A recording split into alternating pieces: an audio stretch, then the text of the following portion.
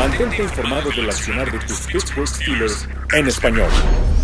Conéctate en Steelers.com/español para tener todo el acceso a los contenidos que tenemos para ti. Ya lo sabes, conéctate a Steelers.com/español y sigue cada paso de tu equipo.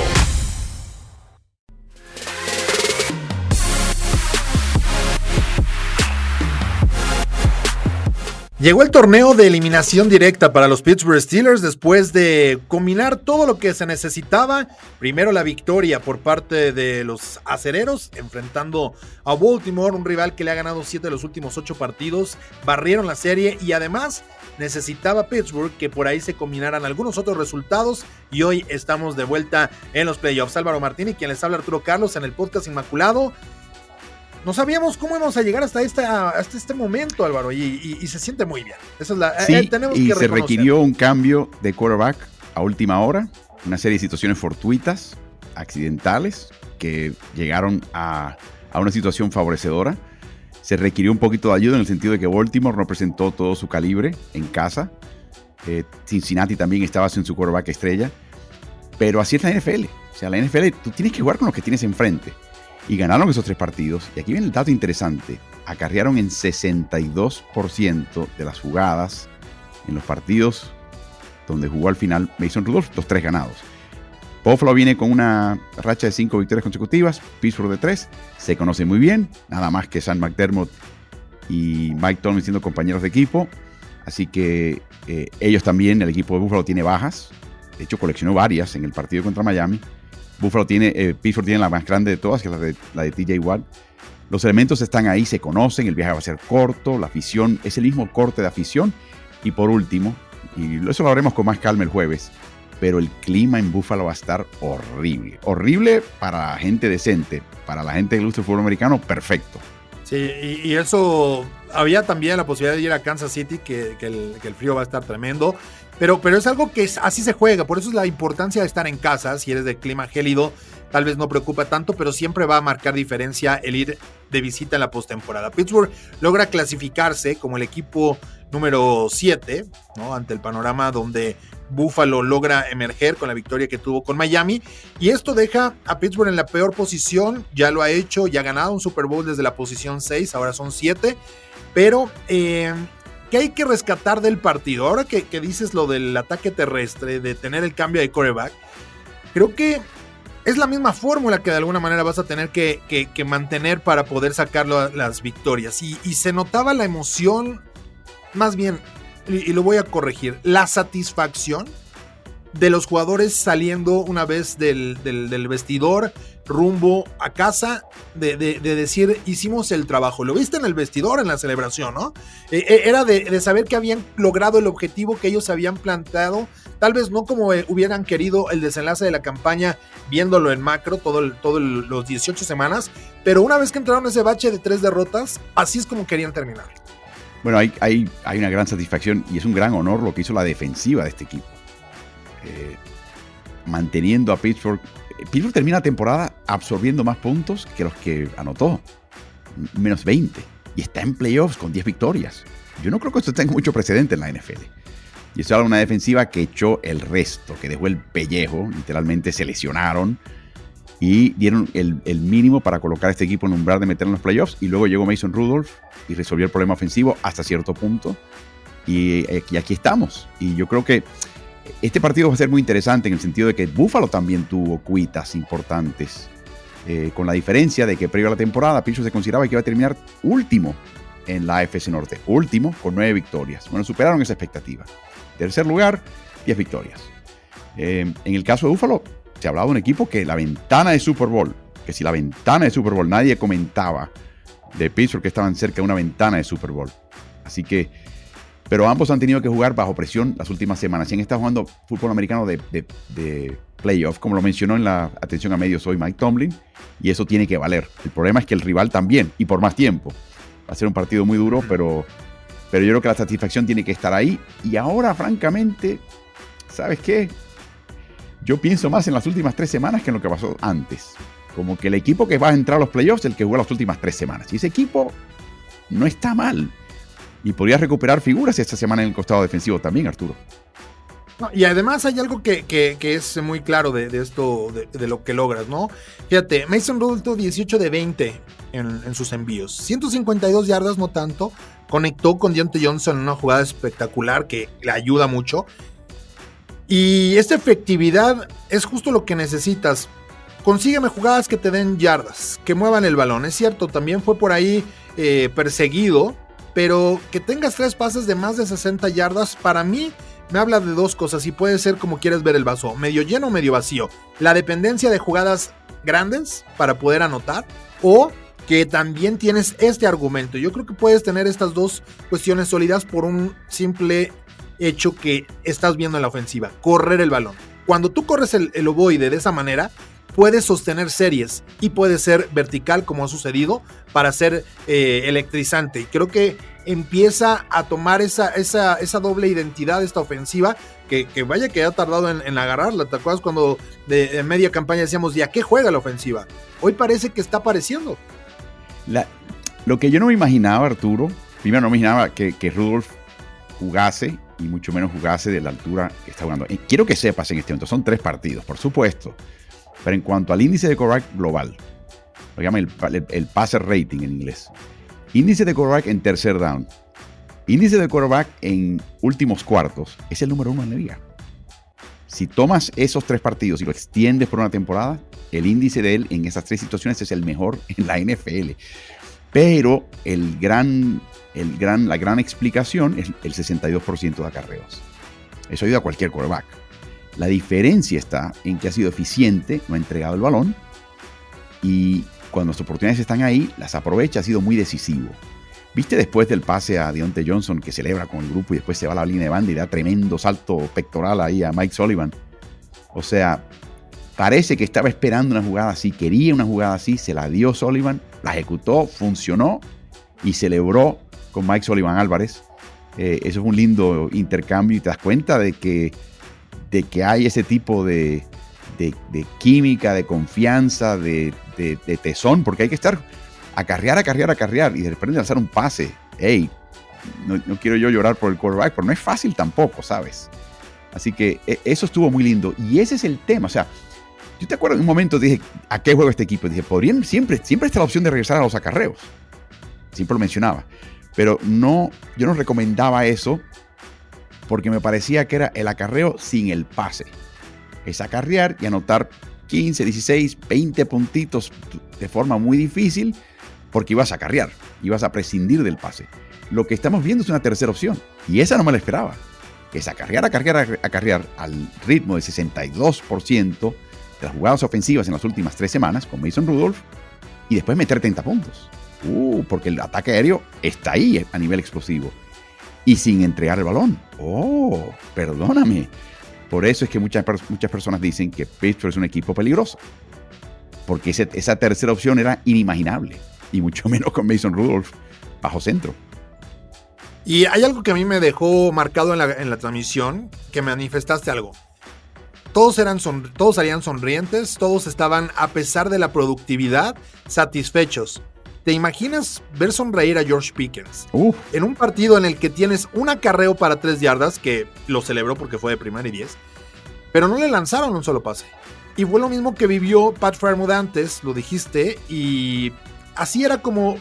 Es las cosas que muchas veces tienes que tragarte para poder ganar partidos, porque así es el esquema, porque así hay que usar el anzuelo, porque... Simplemente la carnada está puesta para que puedas atacar otros puntos y a mí me da risa también porque mucha gente decía, no, le ganaron a los suplentes de los Ravens hoy. Bueno, y unas semanas atrás a los titulares, o sea, ya le ganaron a todo el roster, prácticamente hasta los que tuvieron que echar el practice squad. De nuevo, hay asteriscos, ¿no? Está el partido de Cleveland con Dorian Thompson Robinson, está el partido contra Browning, Cincinnati, o los partidos contra Browning, y está el partido contra Tyler Huntley, que ahí hay 4, pero tiene marca de 5-3 Pittsburgh contra equipos que están en playoffs. Te la dejo ahí con todas las limitaciones del equipo, con todas las lesiones que tuvo. Le ganaron a Green Bay, por ejemplo, en la última jugada. O sea, todo de panzazo, todo a última hora, todo en la última jugada. Pero ¿sabes qué? 5-3. 5-3 contra equipos de playoffs. 4 de esos con las situaciones de quarterback y reservas que menciono. me sacarán eso en cara y lo acepto. Pero perdóname, 5-3.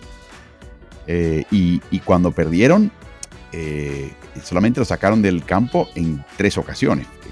A mi recordar que San Francisco, Houston e Indianápolis, después de haber levantado los primeros 13 puntos del partido. Por lo demás, era un equipo competitivo. El único equipo que dominó un poquito fue el equipo de Las Vegas. Porque fuimos a México, por supuesto. México está invicto. Para México está invicto. México está 2-0 y ojalá tuviéramos el calendario completo haciendo los partidos acá en un gran clima, eso, y con la gente, que se siente, que se respira, ¿eh? Bueno, ya sacaron cuenta. Creo que Filadelfia va a ser rival de Pittsburgh en el 2024 y Filadelfia, siendo el año par, es un año de la NFC, donde los equipos de la NFC tienen ese 9º partido en casa y ese partido está diseñado para viajar. Y yo no creo que Filadelfia ha hecho algún tipo de acuerdo con algún país de IHMA, así que le da igual. ¿Qué tú crees? Podría ser bueno. Ojalá, es mucha especulación. Por ejemplo, el partido, bueno, de entrada creo que no sé si el Azteca va a estar listo. Eso es ya cuando, para cualquier equipo de la NFL, ¿no? Y es como te das de topes. Jugamos en el estacionamiento, donde sea. Oye, ahí en la terracería, ahí acomodamos para que, no importa que esté limitada la cantidad de aficionados, el chiste es poderlo vivir. Pero ya ante ese panorama, que por cierto, qué bueno que mencionamos un poco a la afición y no quiero dejarlo pasar, saquen sus fotos, tómense una foto, hagan su pancarta con el hashtag #HereWeGo, que además sale el loguito de los Steelers a través de X, y súbanlo a sus redes sociales y etiqueten ese hashtag, porque pues ya la gente empezó a hacerlo. Y muchos aficionados en México y por supuesto que nos siguen en @lossteelers lo están haciendo. Así que yo quiero ver sus fotos. Una pregunta, si pones ese hashtag, ese es el hashtag que ponen toda la afición de Pittsburgh alrededor del mundo, ¿cómo vas a hallar los hashtags de nuestra gente? Es la magia de la tecnología hoy, que ya lo tienen identificado para que podamos hacer algo. Y es una iniciativa que arranca precisamente con la actividad de este miércoles. Así que háganlo, pónganlo ahí, suban sus fotos y los vamos a ver. Yo ya estoy preparando el mío de una manera original para que lo vean y no lo busquen en @ArturoCarlos. Seguramente podrán encontrar algo de @AlvaroNFLMartín, pero la intención es que la emoción, y eso es lo que creo que se contagia. Las críticas que escuchabas hace un mes, ¿no? Y ahora, ¿cómo ha cambiado la tortilla? Le dieron la vuelta. De nuevo, porque es un equipo distinto. Y es un equipo, y mencionabas la sensación de sonrisa, de estar complacido de parte de George Pickens. Es como que tú puedes tener estas ideas de lo que tú quisieras hacer, pero tienes la soga al cuello, y la soga al cuello te concentra. De repente, no es lo que tú quisieras hacer, es lo que tienes que hacer. Y Pittsburgh ya ha llegado a eso. Y eso ayuda mucho al coach. Eso ayuda mucho a que el equipo se conjunte, porque no hay de otra. Si tú le dices a Pat Frymouth o a George Pickens, mira, camino a los playoffs va a haber un partido que no te vamos a mandar un pase. Pero llegamos a los playoffs. ¿Firmas? Firmo. Y eso fue lo que pasó. Así que esa es la mentalidad que ahora llega a los playoffs. Usualmente equipos que llegan muy bien, han tenido sus adversidades durante la temporada, pero llegan bien armados y montados. Llegan a playoffs y han jugado bien, han jugado con gran ejecutoria, han jugado con gran enfoque, pero a menos de que tengan experiencia previa de playoffs, van a llegar con un poquito la actitud de, bueno, somos el favorito. No, o sea, así no funcionan los playoffs. Es lindo ver un equipo, como ese equipo que llegó de sexto a campeonato de Pittsburgh, entrar por la puerta de atrás, con la soga al cuello, finalmente quitándose la soga al cuello, llegar a los playoffs y con la cuchilla en la boca. Y Buffalo viene también así. Ese es el único reto que tienen que enfrentar Pittsburgh, y va a estar en casa. Así que, pero yo creo que es lindo verlo, y eso te da una ventaja. Yo te voy a decir algo. Buffalo, como te mencionaba, tiene 5 partidos donde se jugaba la clasificación. Perdió en el margen de error hace mucho tiempo y han estado jugando así, y eso le da una disciplina y enfoque tremendo. Pero se supone que Buffalo llega al Super Bowl. Y te lo menciono en caso de que Pittsburgh tenga algún tipo de ventaja más allá de la primera mitad. Ellos se van a colocar la soga al cuello. Ahí se pone Buffalo un poquito tenso. Pittsburgh no le va a gustar perder un partido y eliminarse en los playoffs, pero Pittsburgh no entra como el favorito a ninguno de estos partidos. y mucho menos ganar un Super Bowl. Así que no tienen mucho que perder ahí en ese sentido, Pittsburgh, más allá de la supervivencia, que es importante, pero yo creo que ahí la tensión la va a sentir el local, que se espera que llegue a un Super Bowl y hasta lo pueda ganar y quitar esta maldición de Buffalo de llegar al Super Bowl y no ganarlos. Pittsburgh no tiene ese problema. Esa situación la enfrenta a Pittsburgh, y eso para mí es ventaja, sobre todo si llegan con ventaja los Steelers en segunda mitad allá en Highmark. Ante todo esto y después de escuchar a Mike Tomlin, solo hay un pequeño gran problema: la presencia de TJ Watt. Dejó el partido hacia el final del tercer cuarto en una distensión de ligamento. Aparentemente era grave por la forma en que reflejaba el dolor y sobre todo lo que él había escuchado, sentido y estaba viviendo en el césped. Afortunadamente no es tan grave, pero ya revisando el video, la jugada pareciera que no era tan grave. Fue un choque, pero el choque provocó que al momento de caer se elongara, se estirara ese ligamento medial, y es ahí donde recae la lesión. Ya está descartado para el partido contra Buffalo, y ahora Pittsburgh va a tener que salir en este compromiso sin él, pero yo creo que representa una parte del mensaje y sobre todo lo que ha dicho Mike Tomlin. A ver, no, y no voy a comparar, no puedes comparar al tipo que ha ganado 3 veces ser el líder en capturas de la liga, pero si quieres ver al novato Nick Herbig hacer un juego importante, es ahora. Es este partido el que Nick Herbig va a tener que enfundarse en ese espíritu de TJ Watt y estar a la par de Alex Highsmith. No te digo que haga un juego de 2 capturas y que esté a la par de Alex Highsmith para que no puedas o le tengas que darle la atención de tener una doble cobertura de un lado, porque además sabemos que hay capacidad por parte del otro rival, pero al final es algo que yo creo que mentalmente puede afectar un poco al equipo, el saber que no tienes a TJ Watt. ¿Sabes que vimos en el partido de Baltimore ya al final? Y lo hemos visto esporádicamente, ¿no? Pero como una especie de laboratorio. Pero esta vez lo vimos ya por la ausencia de TJ Watt. A Highsmith colocarse en el puesto de TJ Watt para enfrentar al tackle derecho. Y luego Golden y compañía en el otro lado. A mí no me extrañaría que... Es más, yo te diría que el duelo más favorecedor contra Dion Dawkins, que fue al Pro Bowl este año una vez más, que es de los mejores tackles que hay en la liga, es Herbig o Golden. O sea, a mí no me extrañaría para nada que colocaran a Highsmith en el puesto usual a la izquierda de la formación de Pittsburgh frente al tackle derecho Spencer Brown. Yo creo que tiene la probabilidad de presionar. El tema de presionar y la ausencia de TJ Watt es muy interesante, porque este es un equipo similar al de Baltimore, donde sí tú puedes apresurar y presionar a Allen, pero si se escapa, te mata. Piensa en Lamar Jackson. Es una versión de Lamar Jackson. Así que yo te diría que volvemos al tema de contener, asfixiar, abollar la bolsa de protección, asfixiarla hasta que ya no quede otra, y así que sienta la presión, se atolondre y apresure un pase y tome una mala decisión. Pero la captura en este partido, si tú logras esto que te menciono primero, es inconsecuente. Así que yo creo que lo que vamos a ver es, yo anticipo eso, Highsmith pasar tiempo a la izquierda, quizás gran parte del partido, y al otro lado yo le pondría, yo creo que si Dawkins va a tener problemas cuando ve un petizo, a un chato, rapidísimo, ponerse frente a él es como el elefante con el ratón. El elefante le pones un rinoceronte y está tranquilo. Le pones un ratón y empieza, ¡ay! Se siente incómodo. Y yo creo que, no quiero llamar al ratón a Nick, por favor, no me malentiendan, pero yo creo que ese es el tipo de vuelo, la velocidad pura y le va a tomar, escúchame, le va a dar dolor de espalda a Dion Dawkins, doblarse para poder alcanzar a Nick Herbig, que va a tratar de meterse por debajo y alrededor de él. Así que no me extrañaría ver eso, sería interesante ver ese esquema. Pero de nuevo, aquí capturar a Allen, no, aquí es presionar a Allen, obligarlo a tomar una decisión insensata. Y mira que él es capaz de hacerlas. Y yo creo que esa debe ser una de las grandes oportunidades que estaremos analizando en la próxima emisión. Pero tenemos también muchas preguntas del punto extra, así que vamos a ir de lleno con ellas. Nos pregunta Enzo Stefa: ¿a Buffalo hay que jugarle por aire o por tierra en la ofensiva?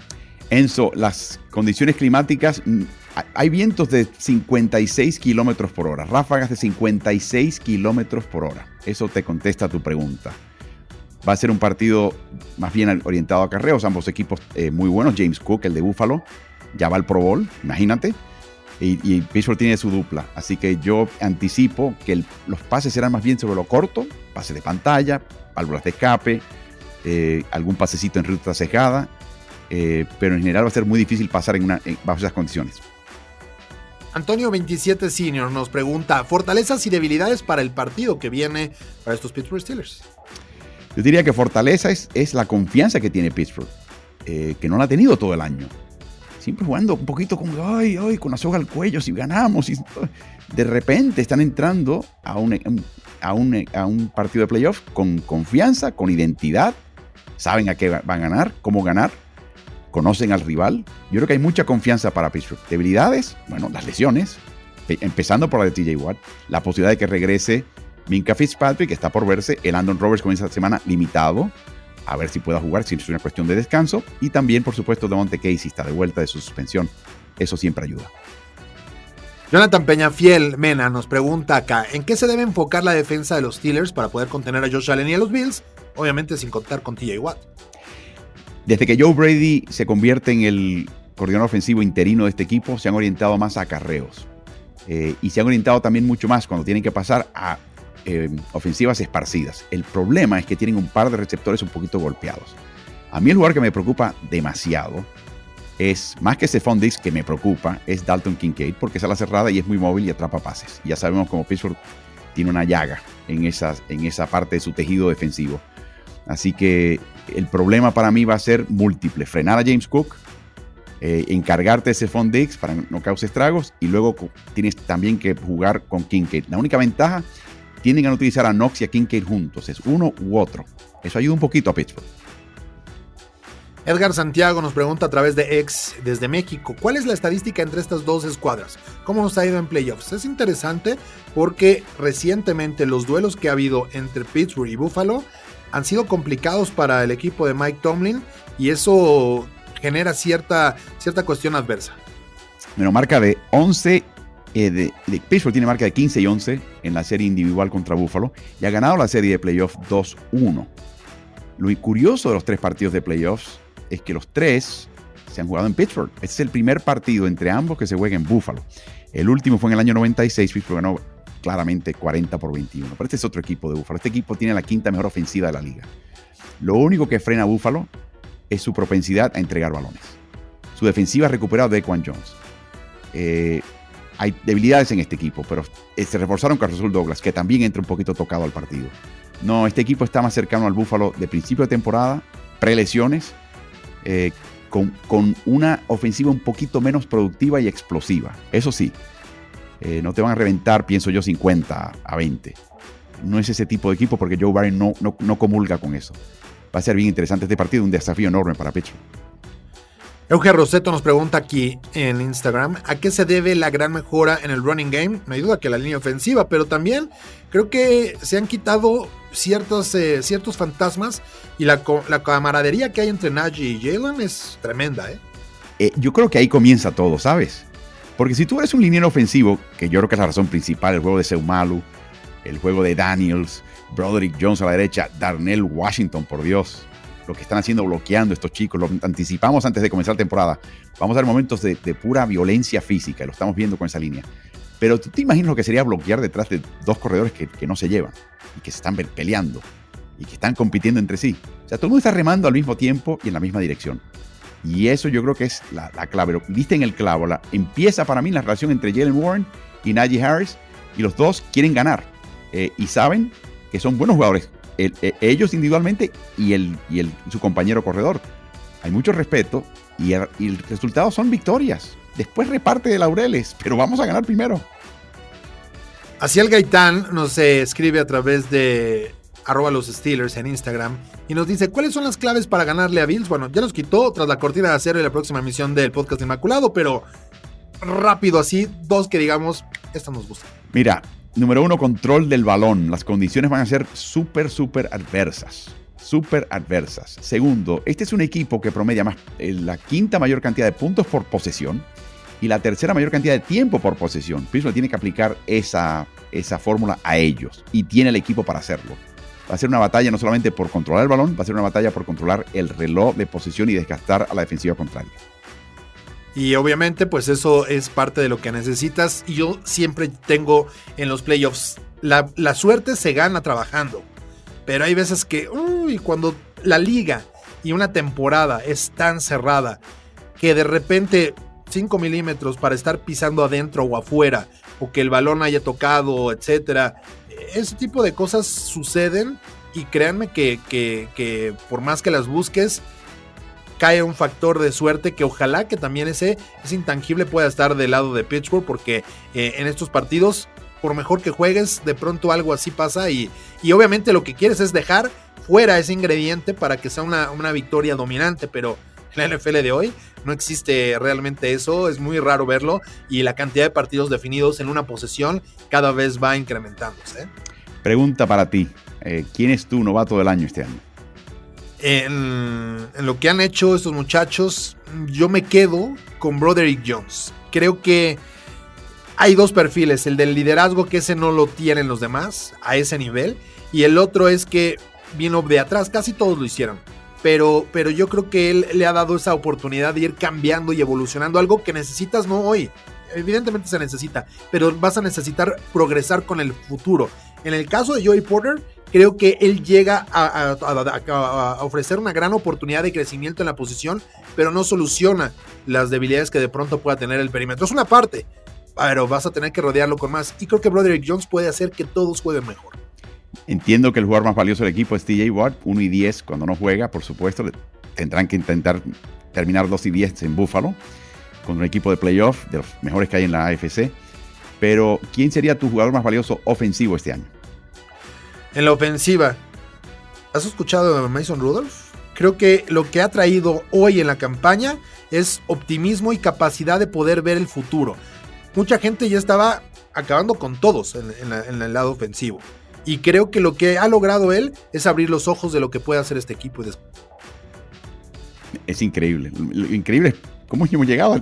Si tenía esas cualidades, ¿por qué enterarnos en la semana, 16? Y por obligación, increíble, pero acepto el desenlace y ojalá que continúe. Siempre hablamos de la Cenicienta, le llega a la medianoche, ojalá que no sea el caso de Mason, que le llegue a la medianoche al rival de Mason Rudolph. Es una historia de hadas lo que estamos viendo. Y de nuevo, para mí esos son los detalles que yo creo que son importantes en este equipo. Has mencionado nombres muy, muy, muy importantes. Y la otra cosa interesante de este equipo es que sobrevivieron con esta nueva regla de que tú poder colocar gente en el escuadrón de práctica y elevarlos y descenderlos en 3 ocasiones sin tener que exponerlos al resto de los equipos. Y ahí Pittsburgh ha vivido de eso. Miles Jack, Eric Rowe, o sea, ha vivido de eso, ha sobrevivido de esa manera y es una regla que me encanta. Y son jugadores que son veteranos y veteranos de playoffs.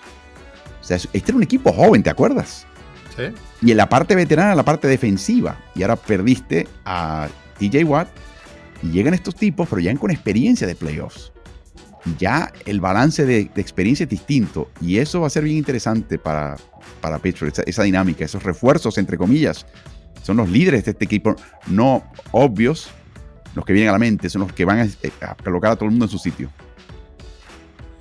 De acuerdo, así que pues ahí está, gracias por estar acá con nosotros, que tendremos un partido domingo mediodía en la Ciudad de México, en el horario, 1 del Este en Pittsburgh, pero todavía tendremos muchos contenidos para todos ustedes a lo largo de la semana para que estén en @los_Steelers a través de Steelers.com/español con la columna previa de Raúl Gutiérrez y todo lo que hay para ustedes de sus Pittsburgh Steelers en esta nueva etapa de la campaña, el torneo de eliminación directa, como dice Mike Tom.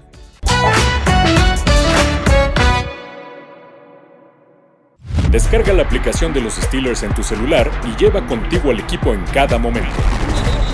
Encuentra la aplicación oficial en Apple Store y Google Play y activa las notificaciones de los contenidos que deseas seguir. Steelers Mobile App, los Steelers contigo.